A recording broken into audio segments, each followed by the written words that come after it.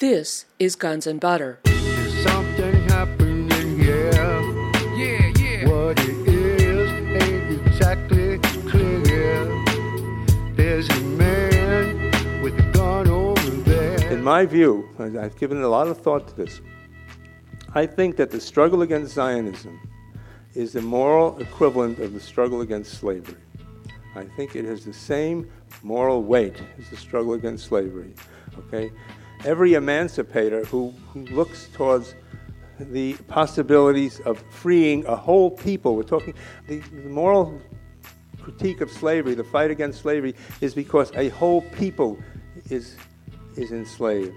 And in slavery means a whole people is subjected to the superior power and illegitimate authority of another people.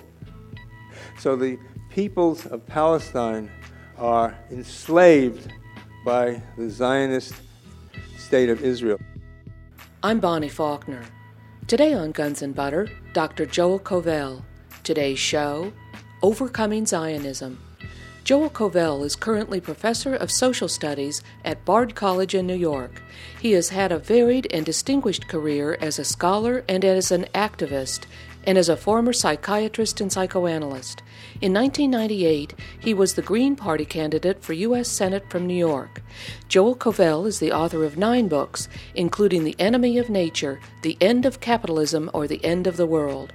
He is editor of the scholarly quarterly Capitalism, Nature, Socialism. Information on his recently released DVD criticizing Al Gore's position on climate change, A Really Inconvenient Truth, is available at www.areallyinconvenienttruth.com. Joel Kovel's most recent book, Overcoming Zionism, Creating a Single Democratic State in Israel-Palestine, became the center of much controversy in 2007. Today's presentation by Joel Kovel was given on February 15, 2008 in Berkeley, California. The event was sponsored by the NorCal Support Group of the International Solidarity Movement and by the Berkeley Fellowship of Unitarian Universalists Social Justice Committee. Joel Kovel. I do think I might want to read to you the pages of my book, first of all because you can get at least some flavor of the book itself. The rest of the talk will be maybe contain a word or two from the book, but mostly be a commentary on what I'm going to read you now. And this is from the 8th chapter of the book, which is called Slouching Towards Jerusalem. And the chapter is divided into 2 parts, the first part being a critical analysis of the ultra-Orthodox and the settlers that infest the West Bank and much of Israel. And the second is a critique of the liberal Zionist historian Benny Morris, who actually made some major contributions towards the unmasking of the myths that surrounded particularly the wars of 1948, which were always considered to be pure defensive wars on the part of the struggling Zionists against the Arab hordes, and Morris and others, such as Ilan Pappé, but Morris, in this case, made major contributions to the history by showing that what happened in 1948 was, in fact, massive ethnic cleansing, which was deliberately planned, and that the standard story was simply what I just said, namely a myth. What was remarkable about Morris's findings, though, was that instead of drawing the conclusion that there was something wrong about this, he then went on to say this is the way it should have been, and he was only sorry that they didn't do the job fully and get rid of all of the Palestinians, which identifies him as a member of the species Homo Zionismus. And he gave us a remarkable interview, which was published in the liberal paper Haaretz, Israeli paper, in January of 2004. And I'm going to read you from the last part of my discussion of that interview because it gives a good vantage on how my book treats this problem and opens a space for the remainder of the talk. And so here I go. Employing another well-worn trope of justification that the ethnic cleansing of Palestinians was justifiable because done in a great cause, Morris says, quote, "Even the great American democracy could not have been created without the annihilation of the Indians. There are cases in which the overall final good justifies harsh and cruel acts that are committed in the course of history," unquote.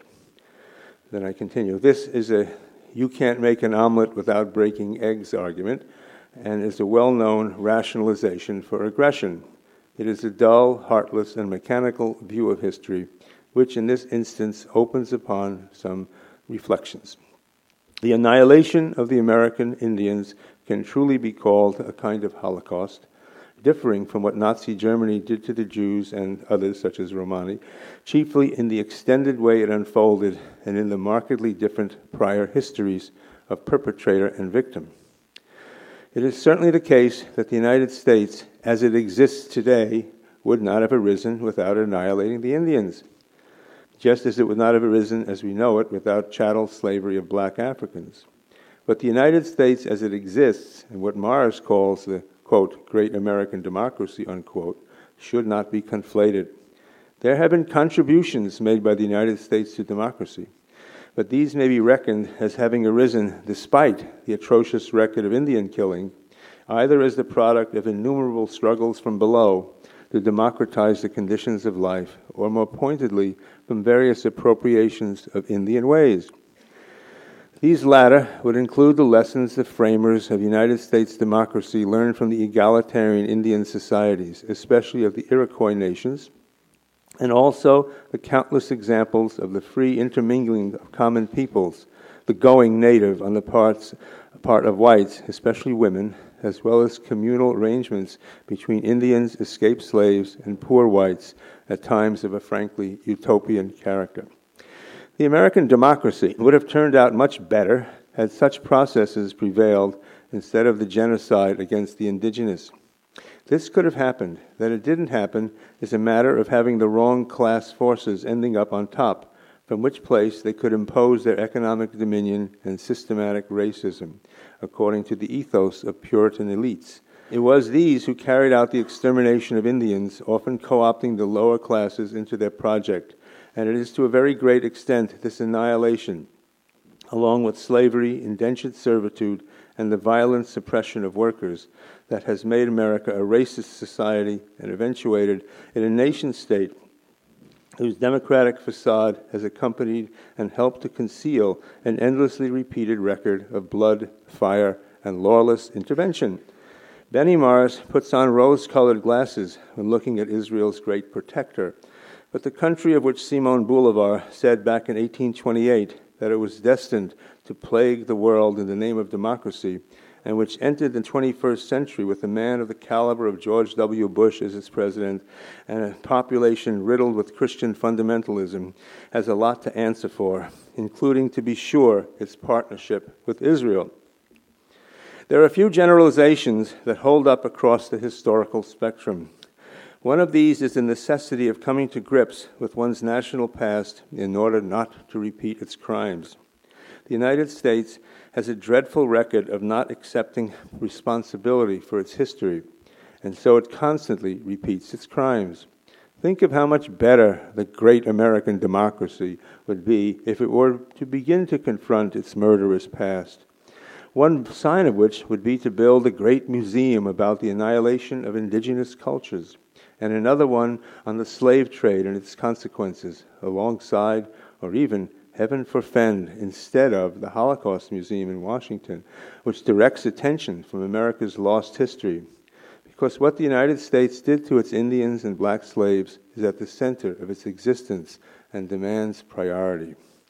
And the Holocaust Museum in Jerusalem should be accompanied by a museum along the lines of the Great Museum in Johannesburg that gives witness to the crimes of a racist apartheid regime and to their overcoming, because the racist expropriation and oppression of an indigenous people is at the center of the existence of Israel, just as it was of apartheid South Africa, and will not begin to be overcome unless it is recognized and reflected upon. One might imagine a series of exhibition rooms in such a museum, dedicated to the various transgressions spawned by Zionism from its inner being, inexorable deductions from the bad idea. The second chapter, which is parenthetically, which is the history of Zionism, is titled "The Unnatural History of a Bad Idea," and that's just what I think of Zionism. It's simply a bad idea. More than simply a bad idea, but it starts as a bad idea. Okay. So these are the hypothetical, hoped-for rooms in the history museum that should be built in Jerusalem about the transgressions of the Israeli state. First room. From its beginnings, Israel has been internally compelled to annihilate an existing indigenous society. Once it achieved statehood, and especially as it became the occupier of what Palestinian land was left over from 1948, it turned itself into a machine for the manufacture of human rights abuses. These latter necessarily and normally configure about an all-pervading ethnocentricity that readily turns racist and is sown throughout society. The culmination is a system as structurally racist as apartheid South Africa, however distinct many of the external features may be. Israel produces militarism with its associated disregard for life in every corner of society and spreads this around the region and beyond, attacking its neighbors in an incessant drumbeat of aggression. It has perverted the memory of the greatest calamity ever to befall the Jewish people, the Shoah or Holocaust, in order to aggrandize itself.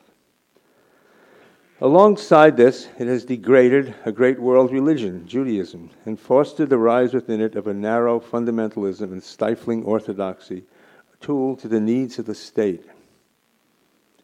It has severely undercut the principle of lawfulness through its flouting of innumerable UN resolutions designed to check its behavior. Most seriously, it has actively contributed to the deadly spread of nuclear weapons by withholding its own arsenal, built clandestinely with the disgraceful collusion of the United States from any international covenant. It has further and bizarrely entangled itself with the United States, doing the latter's dirty work in a relationship that has deeply corrupted American politics and driven American Jewry into a moral abyss. Said dirty work has included material support for a great many vicious regimes whose chief stock in trade has been violent repression, for example, apartheid South Africa, with whose weapons industries Israel worked hand in glove and to whom Israel smuggled automatic weapons and other anti-personnel devices to violently suppress its uprisings in its own Bantustans and streets, disregarding the will of the international community. This culminated in working hand in glove with the apartheid regime to help it build nuclear weapons.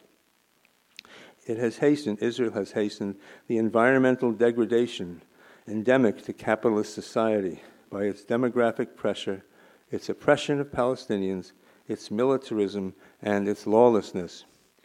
To all of these charges, the Zionists will respond. It's not our fault, but that of Arab barbarism, terrorism, and the anti-Semitism that is built into the human genome and persecutes the Jews down through the ages. This is the intellectual surface of the above-mentioned moral abyss. Hopefully, the arguments advanced in this work will have helped to put to rest this shameful line of reasoning by exposing the roots of the problem in the Jewish state and the Zionism that animates it. Having demonstrated so much, however, only takes us to the threshold of what matters. What can be done about this state? How can a just peace arise in the tormented land of Israel, Palestine? Now, that's where my informal remarks tonight will build. I submit to you that this list of indictments is corroborated in considerable detail in the 190 pages which precede it, and I'd be glad to fill in any of the blanks, but I want to start with that. You're listening to Joel Kovel. Today's show, Overcoming Zionism. I'm Bonnie Faulkner. This is Guns and Butter. These phenomena they're driven by certain conditions, and I want to talk some about them and talk about them in a multi-leveled way, including with what happened to this book itself, because Overcoming Zionism was received with tremendous indifference and silence by the official world of media of all sorts. It still, as a matter of fact, hasn't had an above-ground review in any liberal publication, any newspaper, any kind of note. And I will say that I expected as much, because I'm familiar with the terrain and how it works with books and statements that stand outside of the accepted consensus of what is allowed to be sayable in our fair society. But I was hoping for better, and indeed I got better. I got better news in the middle of the summer, in August to be exact, when the book's distributor, the University of Michigan Press, received a broadside from a group called Stand With Us Michigan. A word of explanation: the book is published by Pluto Press, a British publisher, to which I turned after failing to get an American publisher. And Pluto has to be distributed, and it's distributed by the University of Michigan, of course a very major, powerful liberal institution with a splendid record of defending civil rights and anti-discrimination measures and the like. And here comes this Stand With Us Michigan to say that, Kovel, here's a book, Kovel, which is anti-Semitic in its core. This book is an abomination. It is a disgrace to the University of Michigan to carry this book and to carry books of similar stripe from the Pluto Press. And we just want you to know that we're going to keep after you until you get this book off the list. And well, when I saw that, I was actually shocked, but kind of elated in a way too. I said, maybe I hit the jackpot, and maybe my book has really made a difference. It's got under their skin, first benign neglect, and now let's see if we can kill this. And lo and behold, 72 hours after these diatribes appeared, the editorial director of the University of Michigan Press, a man I had known for 20 years, sent me an email which said, in so many words, that he started out with the assumption that he wanted to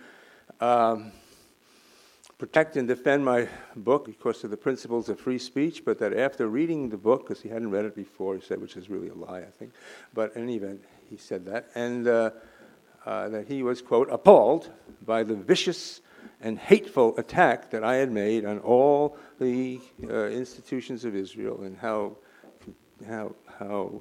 completely beyond any limit this book was, and that therefore it could not be defended as free speech because it was hate speech.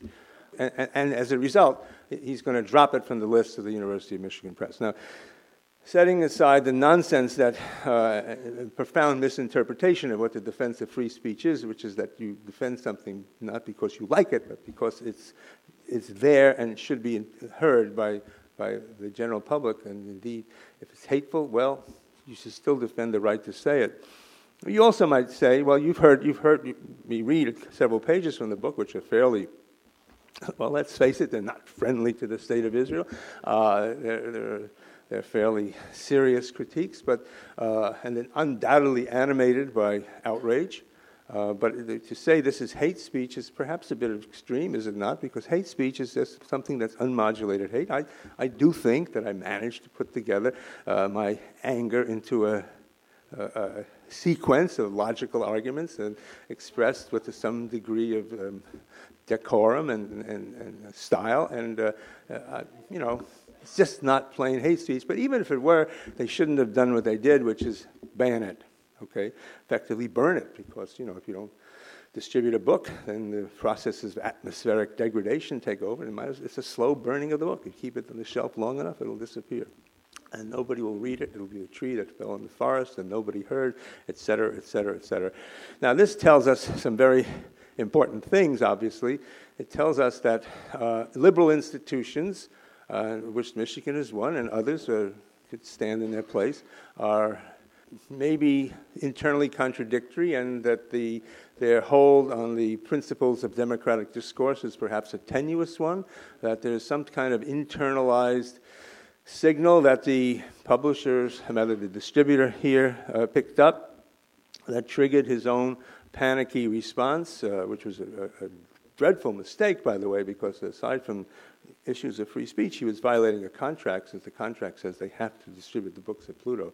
And in fact, when the University of Michigan, his superiors found this out, they were pretty angry at him. They said, you can't do this. So they actually put the book back in. But then they tried to get rid of Pluto Press, which went on for several months. So we rallied as a group. You can look it up on the internet. It's called CODZ.org. It's Committee for Open Discussion of Zionism, which is the principle behind it, .org, CODZ.org. And you have details about this struggle, which hopefully enough got 650 letters written to the University of Michigan supporting this book and Pluto Press, all of which suffice to turn them around and reinstate the book, which is why we can have this event today and you can buy the book, although we don't have enough copies.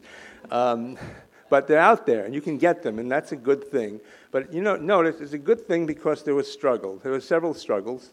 People were willing to stand up and denounce a great university for its violation of the principles of a university.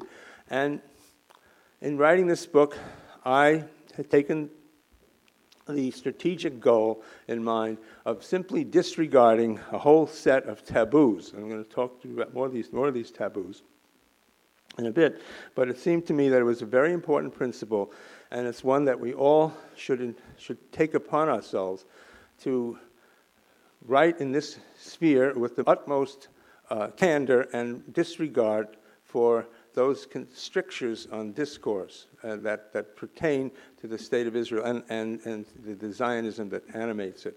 And this is particularly critical in this area because, there's a great many controversial areas in our society, but there really is nothing comparable to this for the sense of moral tension and contradiction and explosiveness that it exists in it. And in fact, in developing the text of the book, brought forth a concept which I called, and I'm happy I did this, called Zionism's bad conscience.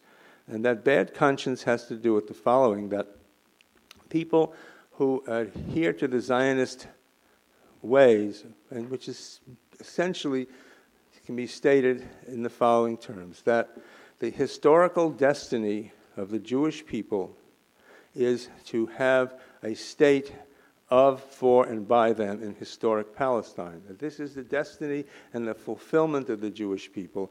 The state of Israel is not a state even for the Jewish people within its borders, but for all the Jews in the world, and I bet there's probably half of the people in this room are Jewish. I'm Jewish by background. Therefore, I am entitled to apply for membership in the state of Israel anytime I want. Well, they're not going to take me after what I wrote, but no way. Nor may, if it's any tension on this point, I don't intend to apply for citizenship in the state of Israel.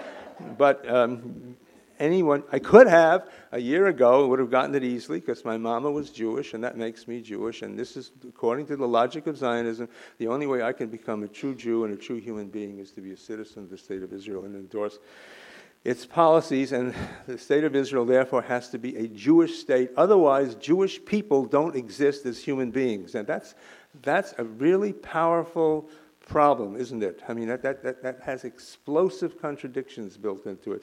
Last night I spoke up in Chico, similar talk, and the guy who introduced me said that one of his friends, who's Jewish, he was himself not Jewish, but he said he had a Jewish friend, when he heard about the talk, said, I can't go to this talk. I said, well, why? He says, well, because, if I take seriously a horrible talk like this, then my identity as a Jew is shattered.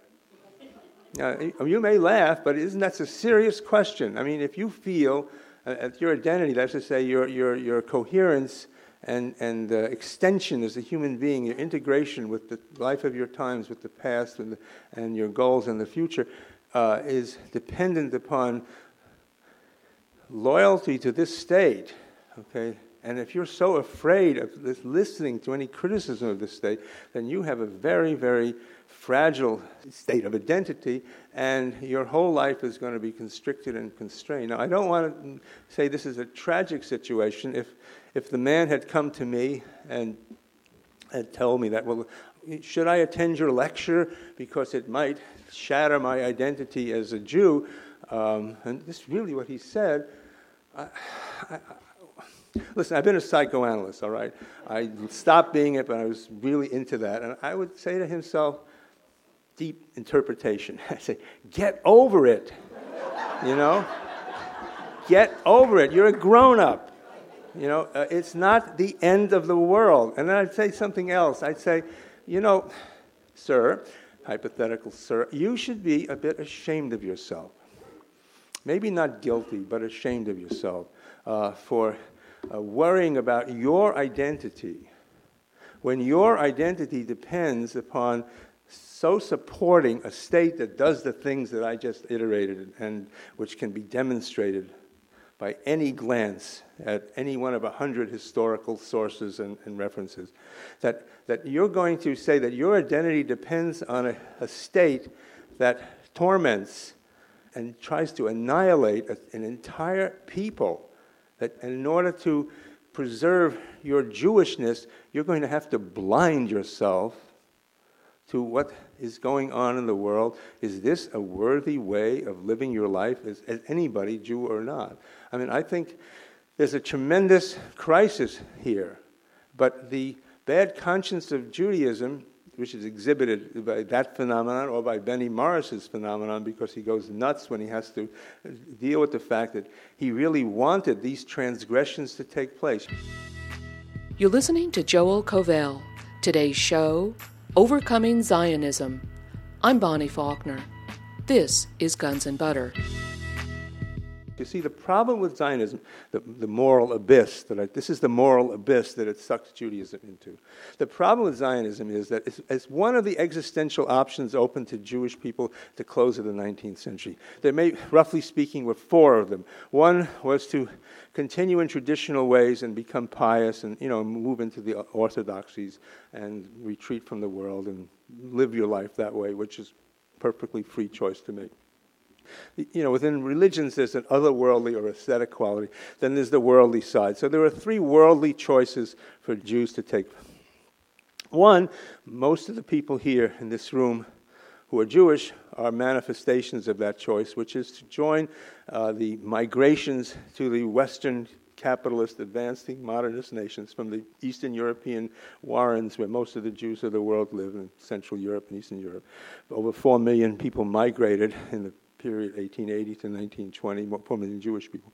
And of course, to this country in particular, where the Jewish people became so extraordinarily successful.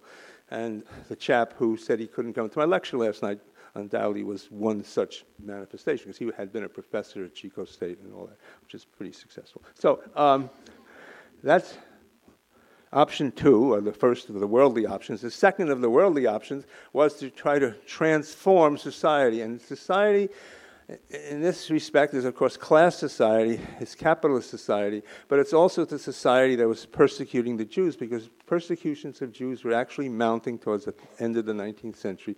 As any intelligent person could see, a tremendous historical crisis brewing as the tectonic plates of the history of that time converged towards the catastrophic developments that we know from the First and Second World Wars and the rise of Nazism, the rise of Bolshevism, and the terrible struggles that ensued, leading up to, of course, the Holocaust. So this is not a trivial matter, but the second option, the worldly option, is the one that I myself endorse as a Jew, which means that maybe I'm not an ordinary Jew, because my option is to try to transform society. To do that, I have to take a universal perspective. I have to not accept the terms of anti-Semitism and try to transform a society that generates anti-Semitism.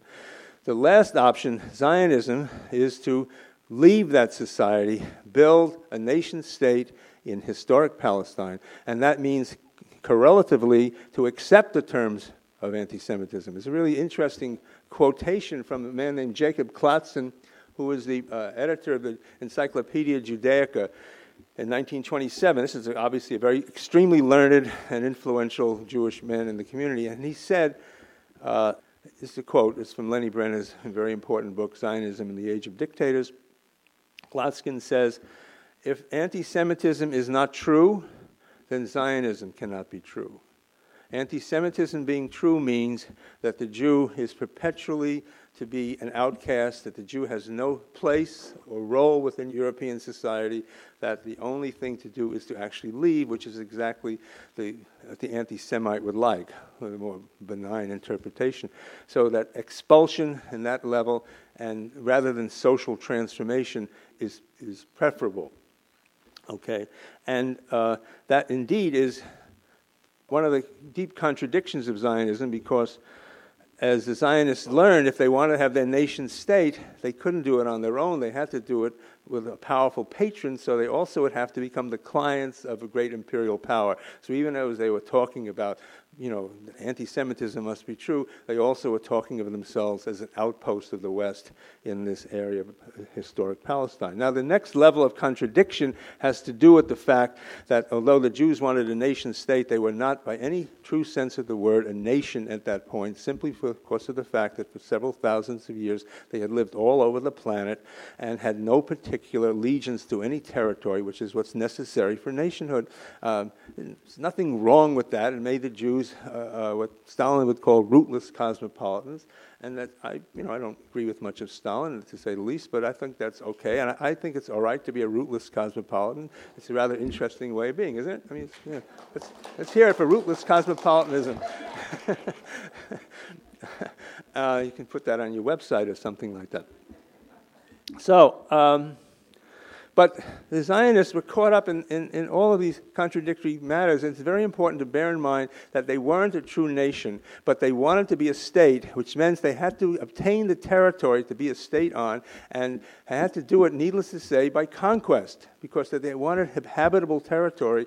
That habitable territory is filled with inhabitants, and inhabitants do not like to be displaced. There has never once been an instance in the history of the world when a colonized people welcomed the colonizers and said, "Oh, great, take my land, it's a free gift," particularly in this case, not particularly, but it's even more poignant in this case because the displaced people were already oppressed people who had been living under the yoke, a rather benign yoke on the whole, nonetheless a yoke of the Ottoman Empire for centuries, and had themselves no autonomy. And all of a sudden, here come these Europeans saying, "Would you please step aside? We would like to have your land." Now, that's not going to work unless violence is achieved. The Jewish fascist cum revisionist Vladimir Jabotinsky, of course, was very clear about that back in the 1920s, and although the mainstream of Zionism abhorred him and wouldn't agree with anything of the sort, if you look at their inner councils and the things they were writing to themselves, they perfectly agreed, yes, this has to be a violent process. It cannot take place except by force of arms. And just think of the contradiction there when this conquest, which is transgressive in the extreme, because there's what's worse than robbing the land of an entire people, is carried out by people who do so in the name of their innocence and victimhood. And this is, of course, the Jewish identity. Victimhood, innocence, and indeed ethical superiority. I was fed this diet as a nice Jewish boy in Brooklyn from my early days, and I'm sure many of you would agree that this is indeed the ethos of being Jewish. Now, this is when you're stuck with the practice that demands constant transgression and the identity which is there, that you are a higher being, you're going to be on very thin moral ice for eternity. Okay? And a number of things are going to happen, one of which is you're going to be extremely sensitive to criticism and likely to lash out at critics, either calling them anti-Semites, which, see, Zionism is trying to escape anti-Semitism, but also is dependent upon anti-Semitism. That's another layer of contradiction. If they didn't have anti-Semitism, then they have no way to account for the criticism that others, including other Jews like myself, hurl at them. Or the Jew is supposed to be self-hating. If you think I'm self-hating, well, all right. I mean, I can't help it. I can't prove that I'm not self-hating. But you observe me. Do you think I'm self-hating? I don't. Okay. End of case. All right. I'm not a self-hating Jew. I'm a Zionist-hating Jew. Okay. That's me. Can't help it, And I admit I have a certain harsh conscience. I mean, the conscience tells me that if I don't speak out against this, what I consider monstrosity of Zionism, that I laid out its indictment in the book for you to read and listen to, that my conscience tells me if I don't do that, then I'm not a worthwhile person. And, well, a good human being. I don't know if I'm a good human being, but I know a not good human being is somebody who allows this to be gotten away with when it is his own country and his own community that has contributed so deeply to it. So that is, my ethos. And in a sense, I fear my own conscience more than I fear the external authorities. And let the external authorities do what they will to me. I have to speak what I think is true. I think this is not a bad way of dealing with this situation. But when you do so, you're going to create a lot of problems. Now, the reason you create these problems is that there is this massive machine called the Israel lobbies. And we have to understand that these lobbies, of which Stand With Us Michigan is one extrusion, one layer upon other layers, that they exist for a very definite purpose. One is they exist within the logic of the bad conscience. They become, so to speak, that institutionalization of the tendency in the bad conscience to lash out at critics. And in this case, the critics include intellectuals like myself, but also politicians. It turns out that in making a deal with empire, first Britain, and that they cast that off, but now the United States, the fact of the matter is, and you perhaps all know this, but I want to absolutely reinforce it, absent the support of the United States, the state of Israel would collapse. It's been that way for a long time, and even though it's very powerful with the fourth largest military in the world and so on, its whole being depends both on the military and economic support on the one hand, but also, and just as importantly, the political support, the kind of backing up in the UN for all of its transgressions. And I want to just get at this notion a little bit more deeply so you can see what is driving this creature known as the Zionist state of Israel. Because the United States is necessary for Israel, but it's necessary for Israel to do things that are extremely criminal and transgressive, things that the American people, and actually the American Jewish people themselves, would reject if they knew anything about in depth or in the condition of being able to look calmly and dispassionately at this. And that kind of a condition means that Israel is extremely sensitive to anything getting out in the way of free discourse and open debate. They can't afford it, really. And the Israel lobby, with its various repressive arms, which we haven't analyzed, but we can do so later, exists to stifle any kind of debate, because any kind of debate would begin to open up a very dark side of the state of Israel that would cause the support to rapidly dissolve. Okay? And it will most rapidly dissolve in an area that I'm going to turn to shortly. But I just want to emphasize the reason the Israel lobby is so raucous and absolute is twofold. One is because that's the inner dynamic of the bad conscience. The other is it is necessary in order to defend this indefensible relationship with the United States. Slightest deviation from that, the whole thing can come crashing down. That is why the politics of anti-Zionism is actually a very hopeful politics, because you can make very big changes with rather small interventions. And the times are, in fact, changing in this respect, because thanks to the unholy relationship between the U.S. and Israel, as you know, we have gotten into this nightmarish war in the Middle East. And again, if you want to take that up in question period, you can go into the details of it, but the fact of the matter is the Iraq war would not have happened without major interventions from the state of Israel. And since the Iraq war is turning into such a nightmare and such a horror, it's starting to provoke questioning of Zionism on the part of even the ruling classes. And so there's an inter-ruling class division here, which has major implications. You're listening to Joel Kovel. Today's show, Overcoming Zionism. I'm Bonnie Faulkner. This is Guns and Butter.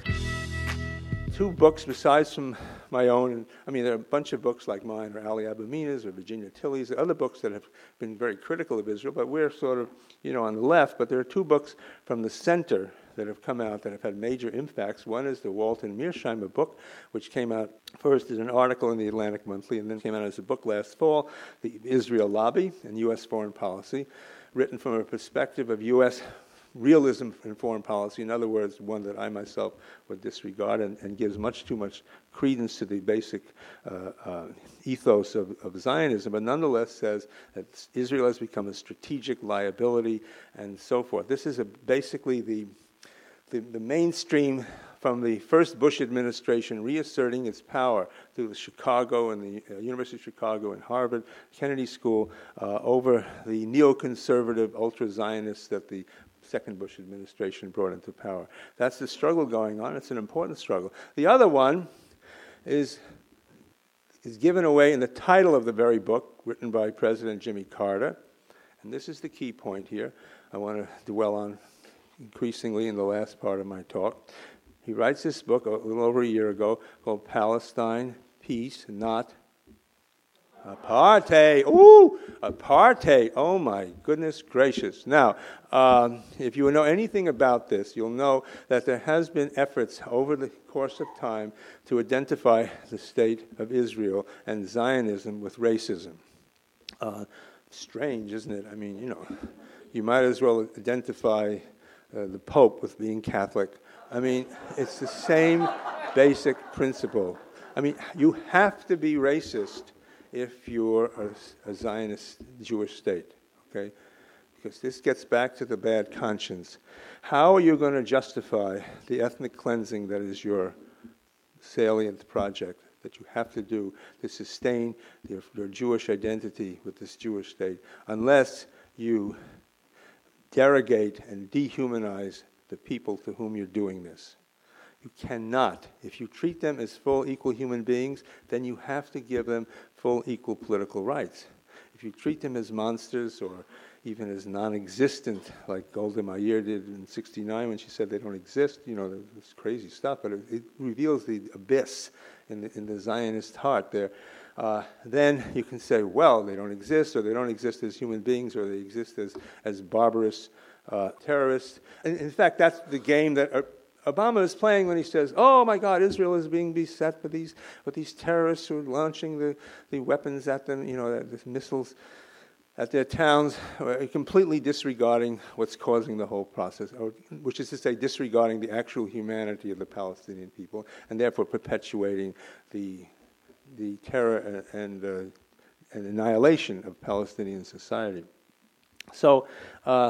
There is nothing more salient than the charge of racism. When it was passed by the UN Assembly in 1977, I believe it was, maybe earlier, it produced a great deal of consternation, and the U.S. gradually fought to get it reversed, finally got it reversed in 1991 through the exercises of one John Bolton, who became, UN ambassador under Bush, a highly dubious character, to say the least, and an example of a Christian Zionist, because Bolton is anything but Jewish, but is an ardent defender of the State of Israel. In 2001, it took a trip by Colin Powell to disrupt the Durban Conference on Racism, which was going to renew that charge against Israel. Powell came in and bullied his way around and basically walked out and kind of wrecked the conference, because once again, Zionism was going to be called racism. Now, in 2006, or early 2007, I forget the exact date, comes Jimmy Carter, again, member of the liberal center foreign policy, wanting to express his displeasure with the Bush administration's full-spectrum dominance and preemptive warfare and the like, comes in, puts that word apartheid in the title. And this time it sticks because there's nothing you can do about it. I mean, they can scream at Carter, but the more they screamed at Carter, using the Zionist lobby mentality, the more that Carter's books sell. That the publisher originally printed 330,000 copies, it sold 500,000 copies. I don't know how many people read the book, it doesn't matter. It planted the idea, apartheid, because let's face it, they don't have to be very sophisticated intellectually to draw the conclusion, apartheid, I heard about that. That was South Africa. What happened to South Africa? Oh my gosh, we changed it. We got rid of that racist state. Oh, well, if Israel is apartheid, what next? Okay? And that is so important. You cannot imagine. Power as Hobbes pointed out, is the capacity to give names and enforce definitions.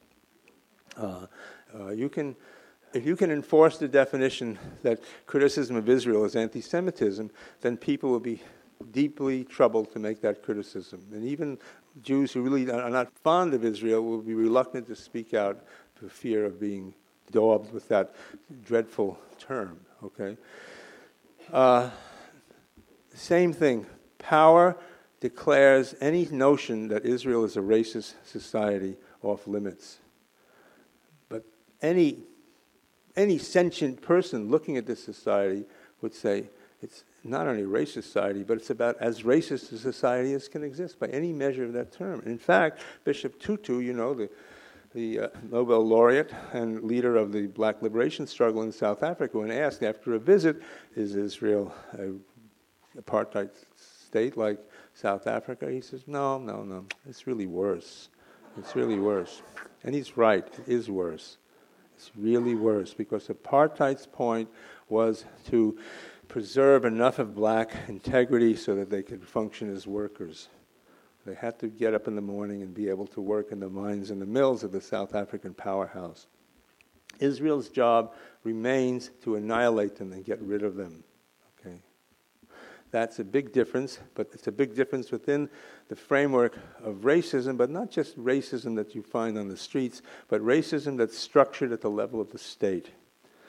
Now, having gotten to that point, which is the key point of the book's reasoning, I would go on and say this.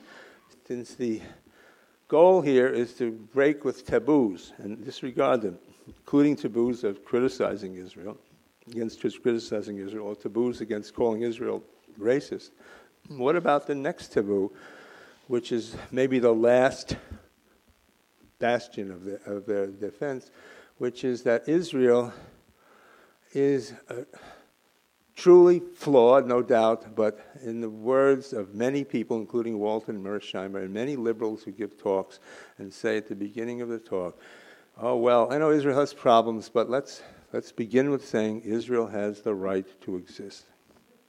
Israel has the right to exist. And that is a statement that is almost always accepted without any reflection at all.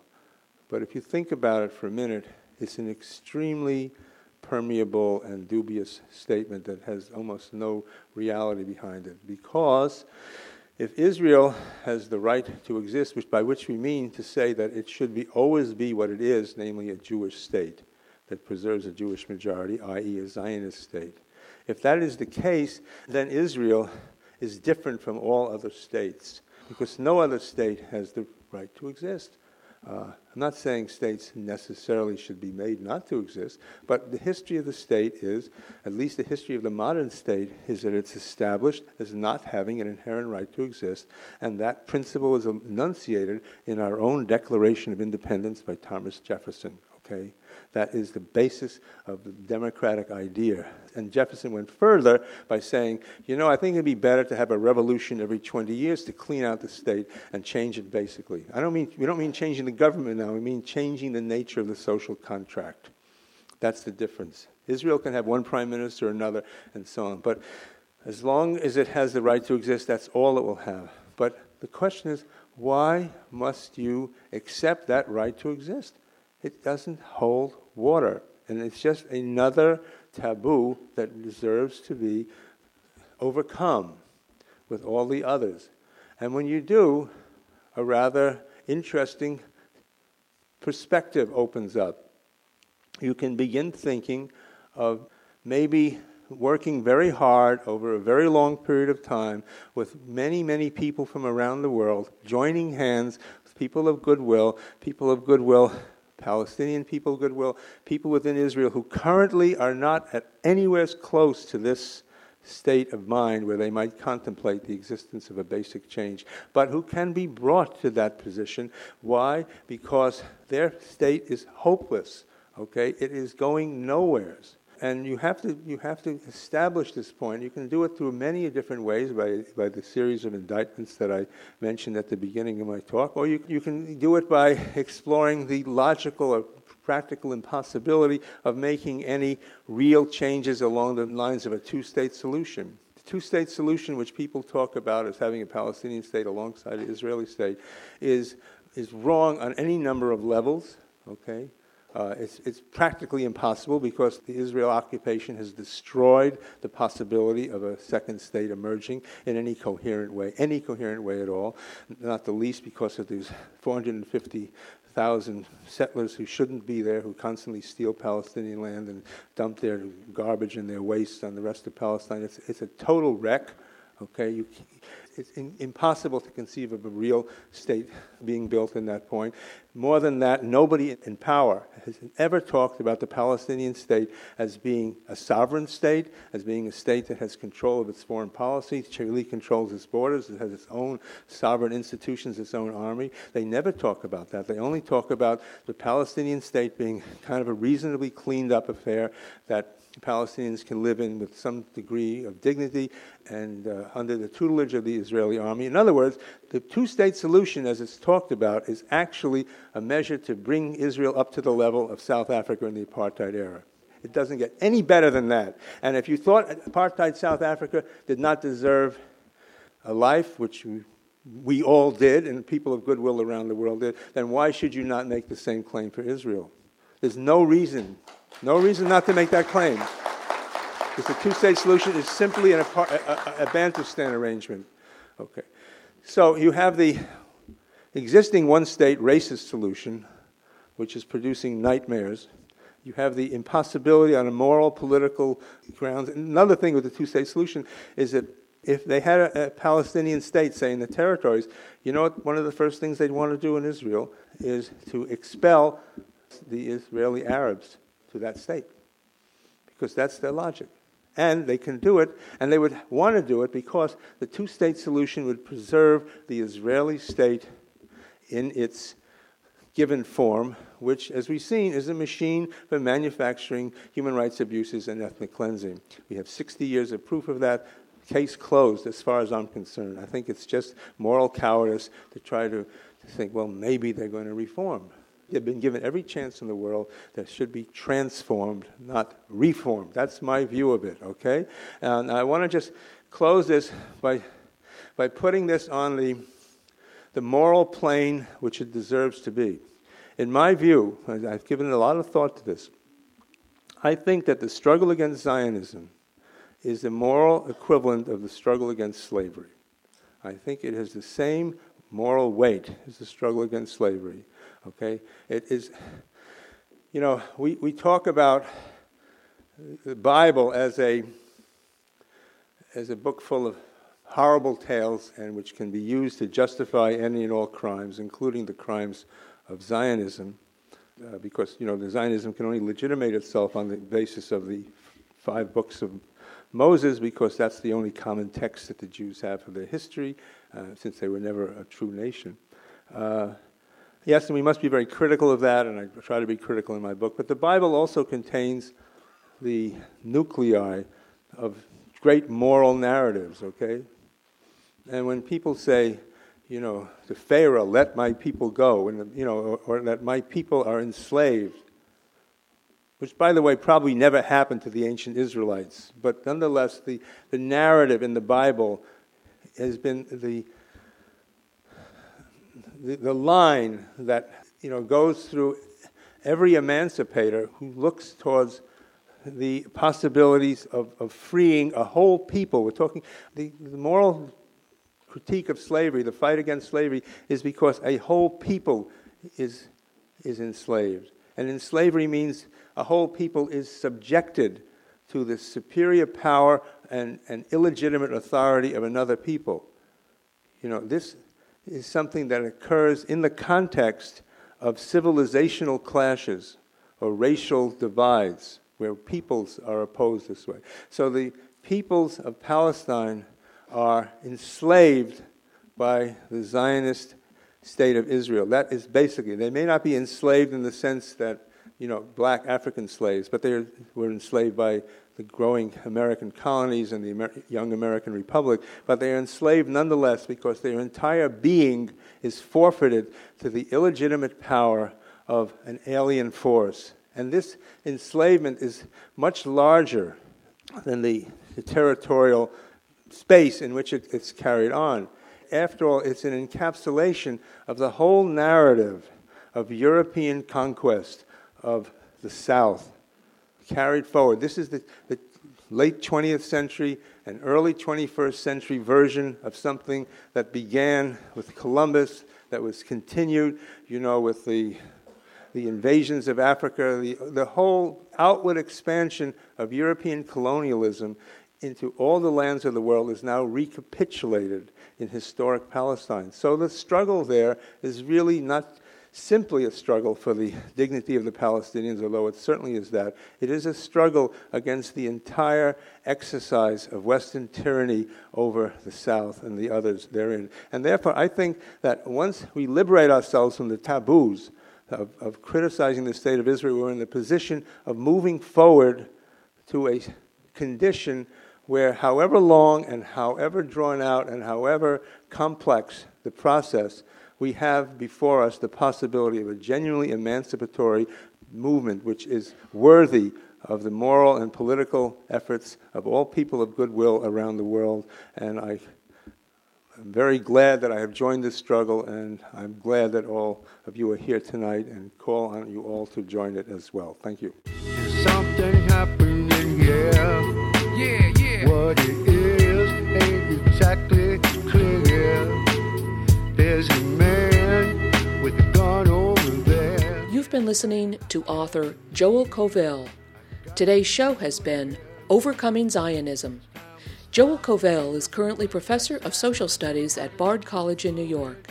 He has had a varied and distinguished career as a scholar and as an activist, and is a former psychiatrist and psychoanalyst. In 1998, he was the Green Party candidate for U.S. Senate from New York. Joel Kovel is the author of 9 books, including The Enemy of Nature, The End of Capitalism, or The End of the World. He is editor of the scholarly quarterly Capitalism, Nature, Socialism. Information on his recently released DVD criticizing Al Gore's position on climate change, A Really Inconvenient Truth, is available at www.areallyinconvenienttruth.com. Joel Kovel's most recent book, Overcoming Zionism, Creating a Single Democratic State in Israel-Palestine, became the center of much controversy in 2007. Today's presentation by Joel Kovel was given on February 15, 2008 in Berkeley, California. The event was sponsored by the NorCal Support Group of the International Solidarity Movement and by the Berkeley Fellowship of Unitarian Universalists Social Justice Committee. Visit his website at www.joelkovel.org. That's www.joelkovel.org.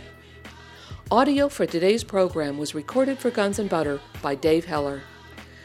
Guns and Butter is edited and produced by Bonnie Faulkner and Yarrow Mako. Our engineer is Bonnie Bone.